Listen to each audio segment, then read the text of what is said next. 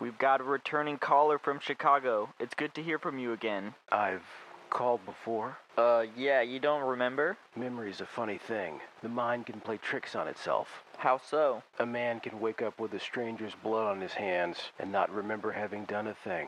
Come on, who could forget committing murder? This is part 2 of Richard Speck, The Summer of Slaughter. Warning. What you're about to hear is true. This call will delve deep into actual crimes, including murder, violence, kidnapping, mutilation, and sexual assault. Not suitable for children or the squeamish. Some will find this podcast disturbing and offensive. Listener discretion is strongly advised. Today on Hook Switch Hotline.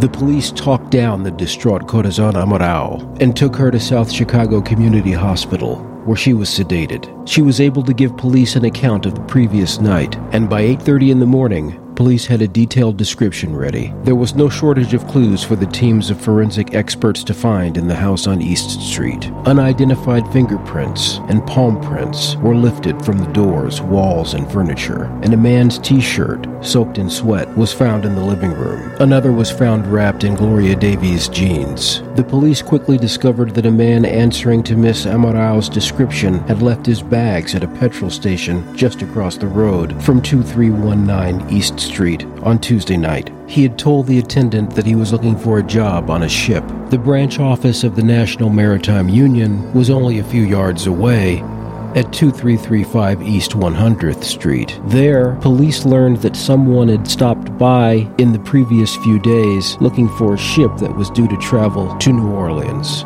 In a waste paper basket, police found a crumpled application with the name Richard Franklin Speck at the top. At 11 a.m., Speck woke up in his room at the Shipyard Inn. He was still wearing the dark shirt and pants that he had on the night before. When he splashed himself with cold water to wake himself up, he noticed that his right hand was covered in blood, although his clothes were clean. He couldn't remember how the blood got there. He couldn't remember anything after shooting up dope with those sailors. He assumed he'd cut himself, but one other thing bothered him. He had a gun, but no idea why or where he'd gotten it from. He shrugged his shoulders. A drinker's life was full of little mysteries like that. He decided to go downstairs to buy a bottle of cheap wine. The bar radio had details of the murders playing. Speck jerked a thumb at the bartender and said, "I hope they catch the son of a bitch." The U.S. Coast Guard Service had a record of Speck. They sent a photo of him to the hospital, where it was mixed with 100 or so other convicted rapists. Corazon Amaral had lapsed into a state of shock, and her doctors were concerned and adamant. They refused to allow police to question her or to show her any of the mugshots. The police set a trap for Speck. They asked the NMU to offer him a job on a non-existent trip to New Orleans. At 3:10 that afternoon, Speck phoned the NMU and was told a job was waiting for him. He said he would be there, but he never turned up. The call was traced back to the Shipyard Inn, about a mile away. When the police got there, they were told that Speck had left a few minutes after making that call. Speck spent the day bar hopping with his friend Robert Red Gerald. In one place, the ebb tide, Gerald remembered later, someone had mentioned the case, and Speck had commented, "Whoever did it must have been a sex maniac." Later in the evening, they split up. Speck said he was going to check out some action on the north side. In fact, he was worried about the local police activity. All police leave had been canceled in the wake of the killings. Speck had outstanding arrest warrants from Dallas and didn't want to be pulled in on suspicion of anything. So he took a cab to get out of the area, get out of harm's way. He hustled some more cash playing pool, then picked up a prostitute and found a room. On Friday, the 15th of July at 8:15 a.m., the manager of a cheap North Side hotel called the local police. A prostitute had told him that the man she had been there with had a gun. The police arrived to find the man still in bed. He told them he was Richard Speck and gave them Martha Thornton's address. He insisted that the gun belonged to the prostitute. The police confiscated the gun, and they left it at that. It's important to remember that at that time, Richard Speck's name had not been passed on to them as a suspect in the murder of the nurses. When the patrolman's report had been read, the police came rushing back, only to find out that their suspect had checked out 15 minutes before. By that time, Corazon Amaral had recovered sufficiently to identify Speck from his photograph. When the police checked with the FBI files in Washington, they found that Speck had a long criminal record in Texas. By 7:30 p.m., a full description of Speck, including the tattoos that covered his arms, was in the hands of the Chicago police, as well as his fingerprint card. The experts at Chicago's crime lab worked through the night. By 4:30 a.m. on the 16th of July, they were certain that they had a match for the 3 prints that they had lifted. So sure were they of this, that at 2:40 that afternoon, Superintendent Orlando Wilson formally announced that, quote, the killer of 8 nurses from the Chicago Community Hospital, Thursday, July 14, 1966, has been named Richard Franklin Speck, white male, 24, a seaman. Latent fingerprints taken at the scene of the mass killings identified Speck as the killer. End quote. This statement brought a great deal of public criticism, as it couldn't help but prejudice any future trial. But the police thought it justified, as long as it led to a quick arrest. The case had seized the public imagination in a grip of terror, and they had to solve it quickly. Richard Speck's victims included Gloria Davy, age 22, from Dyer, Indiana, where her father worked in a steel mill. Mary Ann Jordan, age 20, lived at her parents' home with her 5 brothers and sisters. Suzanne Ferris, age 21, was engaged to Mary Ann Jordan's brother. Valentina Passion, age 23, of Jones City, Philippines, was a devout Catholic. Patricia Matuzik, age 20, the daughter of a liquor salesman. Merlita Gargulo, age 22, from Santa Cruz, Philippines, had been in Chicago only a month. Pamela Wilkening, 20, from Lansing, Illinois, had always wanted to be a nurse. Nina Schmale, 24, was a one-time Sunday school teacher from Wheaton, Illinois. Speck was sitting in a bar when he heard his name come over the radio. He was stunned. He had not recognized himself in the widely circulated portrait drawn by police artist Otis Rathel. The face was too soft and without the characteristic pockmarks that marked Speck's face. Speck, being fatalistic by nature, never considered that the police had made a mistake in naming him, but he realized he had nowhere to go. Blood flowed in a steady stream from his left arm and right wrist. He had hacked them open with a broken wine bottle. Weakly, bleeding out, he called to anyone who might hear, "Come and see me. You got to come and see me. I'd done something bad." The man in the next room, a drifter named George Gregorich, didn't care. "Leave me alone," he shouted back to Speck. "You're a hillbilly. You just want to get at me. I don't trust no hillbilly." Speck kept on shouting, and George the neighbor kept on ignoring him. Even when he staggered to his feet, got up, and started pounding and kicking at the neighbor's door. Someone saw him standing there, bleeding, and notified the front desk clerk. The police who showed up didn't recognize Speck. His room was registered to a B. Bryan, and this was the name that the police gave when they left him at Cook County Hospital. Attempted suicides were an everyday event at Skid Row flophouses, like the Star Hotel. At 12:30 a.m., a duty doctor at the casualty unit, Leroy Smith, came to examine Speck. He thought his face was familiar, and beneath the blood on his left arm, he saw the outlines of a tattoo. He wiped some of the blood away and saw the word "born." Bending over his patient, Dr. Smith asked his name. "Richard," came the whispered reply.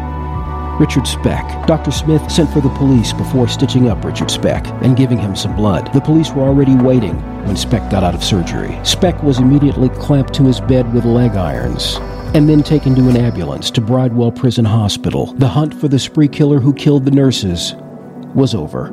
The police got nowhere when they questioned Speck. He had a standard answer for all of their questions. "I don't know anything more about it than you do," he said. He wasn't denying his involvement. He simply couldn't remember anything between being with those sailors in the early evening of July 13th and coming back to his hotel room the next day. But it didn't matter. The police had more than enough evidence. Corazon Amaral had been brought to the hospital in her nurse's uniform on Tuesday, the 19th of July, and identified the prisoner as her attacker, Richard Speck. Speck's first public appearance came with his arraignment on August the 1st. Security was tight. Feelings were running so high that officials were worried that someone would attempt to kill Speck. A small army of police and bailiffs surrounded the court, and both the room and the reporters attending were searched for weapons and explosives. Speck looked pale and haggard. He hadn't fully recovered from his suicide attempt, which had brought on inflammation of the heart. He was also undergoing withdrawal from alcohol and barbiturates. As Speck had no money, the court appointed public defender Gerald Getty to defend him. Getty entered a formal plea of not guilty. Jail psychiatrist Marvin Zaporin was assigned to Speck to check on any further suicidal intentions. Zaporin found him to be depressed and resigned to his fate. When asked if he had killed the nurses, Speck replied, "Everybody says I did it, must be so. If they say I did it, I did it." Even the prospect of the electric chair held no terrors for him. "If I burn, I burn," Speck said. Speck's catalog of head injuries began when he was only 5. He hit himself with a claw hammer while playing in a sandbox. When he was 10, he fell headlong from a tree and was unconscious for 90 minutes. At 11, he ran headfirst into a steel rod supporting a shop awning. At 14, he took another tumble from a tree and had a bicycle accident. Both rendered him unconscious. To this could be added wounds he had received in innumerable fights. His headaches began a year after he was clubbed by a Dallas policeman, and he was hit 6 or 7 times over the skull with a tire iron in a bungled robbery attempt. Not all the damage was due to injury. He had pneumonia, blocking blood supplies to the brain when he was 3 months old. He had sunstroke after picking cotton at a Texas prison farm, and of course, he was a hardened alcoholic. Once his health had recovered, Speck was transferred to a 3-cell maximum security block. Ziporyn gradually made headway with his patient, whom he felt was suffering from brain damage. His memory was very poor, and he had sustained several serious head injuries in his life. For many years, he had suffered from pounding headaches associated with a white haze before his eyes, as if he'd been staring at the sun. The court appointed a panel of 8 independent psychiatrists to examine Speck's mental competence. Speck didn't seem to care what they thought. When the exasperated Ziporyn asked him why he had not told him about his head injuries or intravenous drug use, Speck's standard reply was, "They didn't ask me." The panel reported that Speck was fit to stand trial. Ziporyn agreed with this, but felt that Speck was indeed insane at the time of the crime. He just needed alcohol or other drugs to bring his psychosis to the bloody surface. Speck continued to resist efforts to save him. When it was suggested he may have dated one of the girls, which would have explained his fingerprints being in the house, he categorically denied it. Due to the pretrial publicity, the trial location was switched to a smaller town, Peoria, almost 150 miles to the southwest. Speck was not pleased at the change of venue. He didn't want to move out of his cell he had made cozy in maximum security. At Ziporyn's prompting, he had taken up painting. For the first time in his life, he had found something he could do reasonably well. Defense attorney Getty argued no less than 35 pretrial motions, the majority of them to exclude some of the prosecution's evidence. He argued that the gun taken from Speck by the Northside police was inadmissible evidence, as was the pocket knife found in the Calumet River. It was also decided by the court that all 8 counts of murder would be tried together, despite the prosecution's wishes.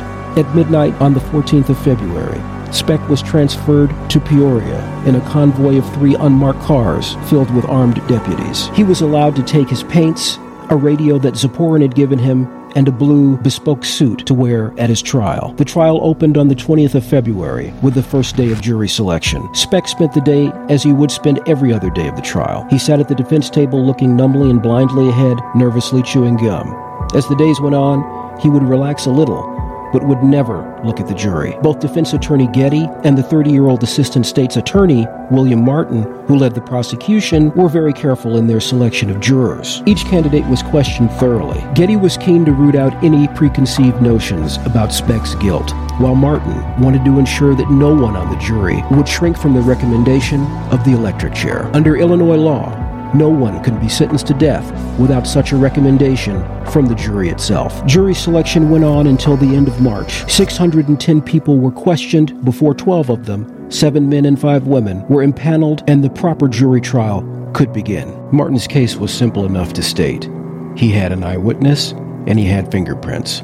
Speck was the killer, and he deserved to die. Getty's job was a lot more difficult. He had already rejected the idea of an insanity defense, as Speck had not admitted to the killings. Besides, Getty knew that no jury had ever freed a masked murderer to an asylum. Martin established the circumstantial evidence first. 2 sailors testified to Speck's having been in the neighborhood of the death house, and the owner of the gas station remembered that he'd left his bag there. Customers at the Shipyard Inn said they'd seen Speck with a gun and a knife 2 hours before the killings. On the 3rd day, Martin called his star witness, Corazon Amorao. He asked her if she could point out the man she'd seen at the house. In a dramatic moment, without a word, she stepped down out of the witness box, walked across the courtroom floor to the defense table, and raised her right hand until it was a few inches away from Richard Speck's cheek. "This is the man," she said in a steady voice. Speck flicked a glance at her and then retreated into vacancy. Martin then took her through the sequence of events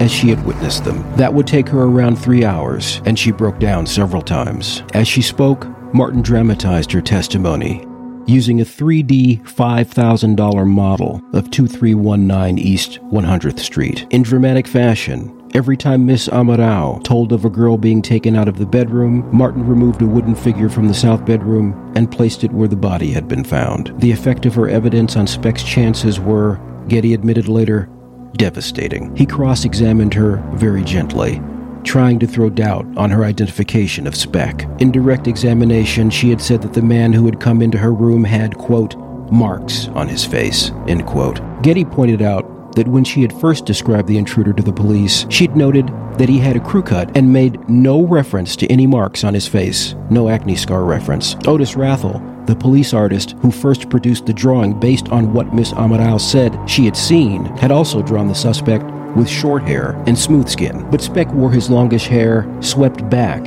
and his face was noticeably acne-scarred. Miss Amaral insisted that she had told police about the pockmarked face and had never mentioned anything about a crew cut. The inference was that the police had been mistaken. Given that she was in shock at the time and had only a fractured command of the English language, it was plausible that such a misunderstanding had arisen. But Getty had to contend himself with small victories, with introducing confusion over details of the evidence, because not once did Miss Amaral waver on her identification. The medical examiner who had performed the autopsies detailed the women's injuries. Photographs of the dead women were passed around the jury over Getty's strenuous objections. Fingerprint experts testified that 3 latent prints on the door of the main bedroom matched Richard Speck's right index, right middle, and left middle fingers. The defense case was a short one. Speck was not called to the stand. Getty didn't think there was much point, and Speck would not have done it anyway. He had a phobia about talking in front of strangers or being the center of attention. His mother, brother, and 5 sisters all spoke as character witnesses for Speck, simply to give the monster presented by the prosecution a human face. The main plank of Speck's defense was an alibi. Speck, of course, had no idea where he'd been, but 2 witnesses had come forward. Merle Farmer was the bartender at Kay's Pilot House on Chicago's South Side. His wife, Gardina, worked there as a short order cook. Both recalled that Speck had come into the bar at 11:30 on the 13th of July and left about an hour later, by which time, according to Corazon Amaral, he had already started killing. They remembered that he had been dressed in a short-sleeved black shirt, which showed his tattoos. He had drunk bourbon and cola and had a hamburger around midnight. They were specific about the time, because a crowd of night shift workers always turned up at midnight. Martin suggested in cross-examination that they were mistaken about the time, but both remained impressively certain. Getty rested his case on Thursday, the 13th of April. The evidence of the farmers was not enough to overcome the vivid impression given by Corazon Amaral's identification. It took the jury 49 minutes to find Speck guilty and recommend the death sentence. The next step was a mitigation hearing, where Getty produced his psychiatric evidence.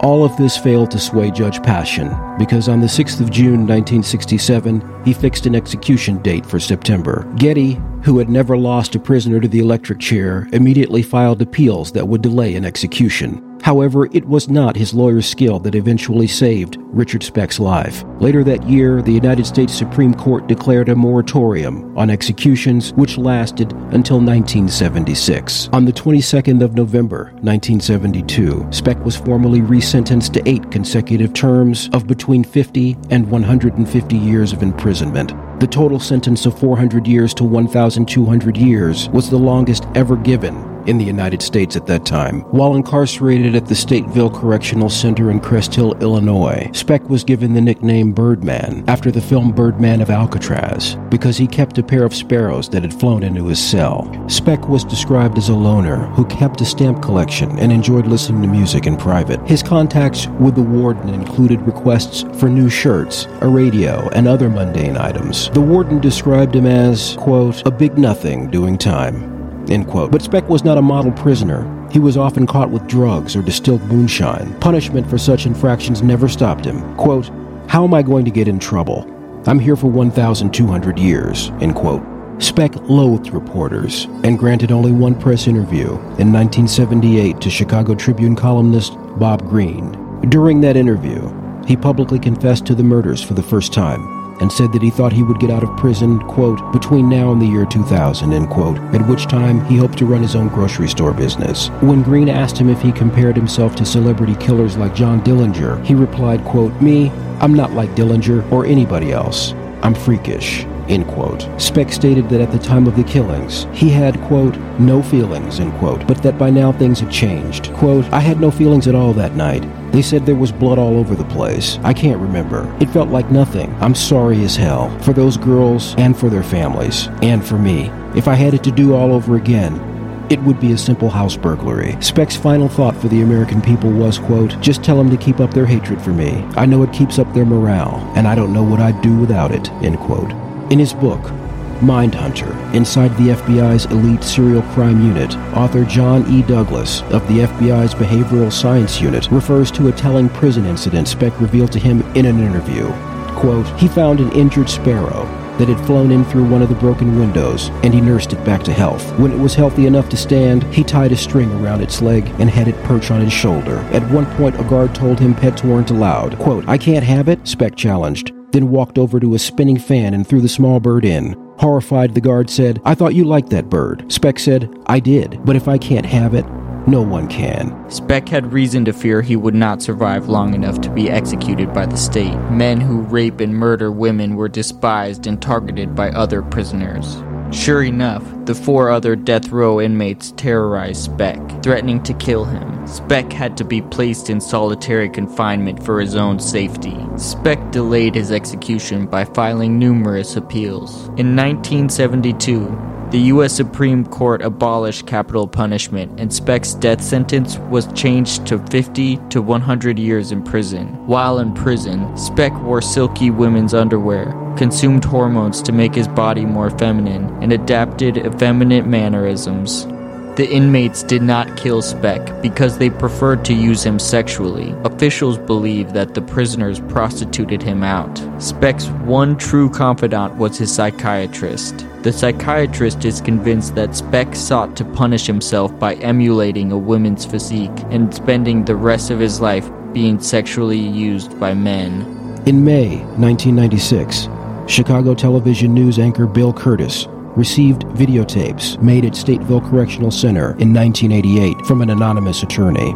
Showing them publicly for the first time before the Illinois state legislature, Curtis pointed out the explicit scenes of sex, drug use, and money being passed around by prisoners who seemingly had no fear of being caught. In the center was Richard Speck performing oral sex on another inmate, sharing a large quantity of cocaine with another inmate, parading in silk panties, sporting female-like breasts, allegedly grown using smuggled hormone treatments, and boasting, quote, "If they only knew how much fun I was having, they'd turn me loose," end quote. The Illinois legislature packed the auditorium to view the 2-hour video, but stopped the screening when the tape showed Speck performing oral sex on another man. From behind the camera, a prisoner asked Speck if he had killed those nurses. Speck responded, quote, "Sure I did." When asked why, Speck shrugged and jokingly said, "It just wasn't their night." Asked how he felt about himself in the years since, he said, "Like I always felt. Had no feeling. If you're asking me if I felt sorry, no." He also described in detail the experiences of strangling someone. Quote, "It's not like TV. It takes over 3 minutes, and you have to have a lot of strength." End quote. Shortly before December 5th, 1991, Speck was transported from Stateville Correctional Center to Silver Cross Hospital in Joliet, Illinois, after complaining of severe chest pains. Speck died in the early morning hours of December 5th of what was believed to have been a heart attack, 1 day shy of what would have been his 50th birthday. The coroner stated that Speck had an enlarged heart, emphysema, and clogged arteries, which most likely contributed to his fatal heart attack. Speck's sister feared that his grave would be desecrated, so he does not have an identified physical resting place. Speck was cremated, and his ashes were scattered in a secret location in the Joliet area. Thank you for joining us on this episode of Hook Switch Hotline. Visit HookSwitchHotline.com now for detailed imagery of the crime scene, and join us here next week. With every crime, someone somewhere has more information. That someone could be you. Call Hook Switch Hotline with your comment or contribution on an upcoming episode at 415-448-7263.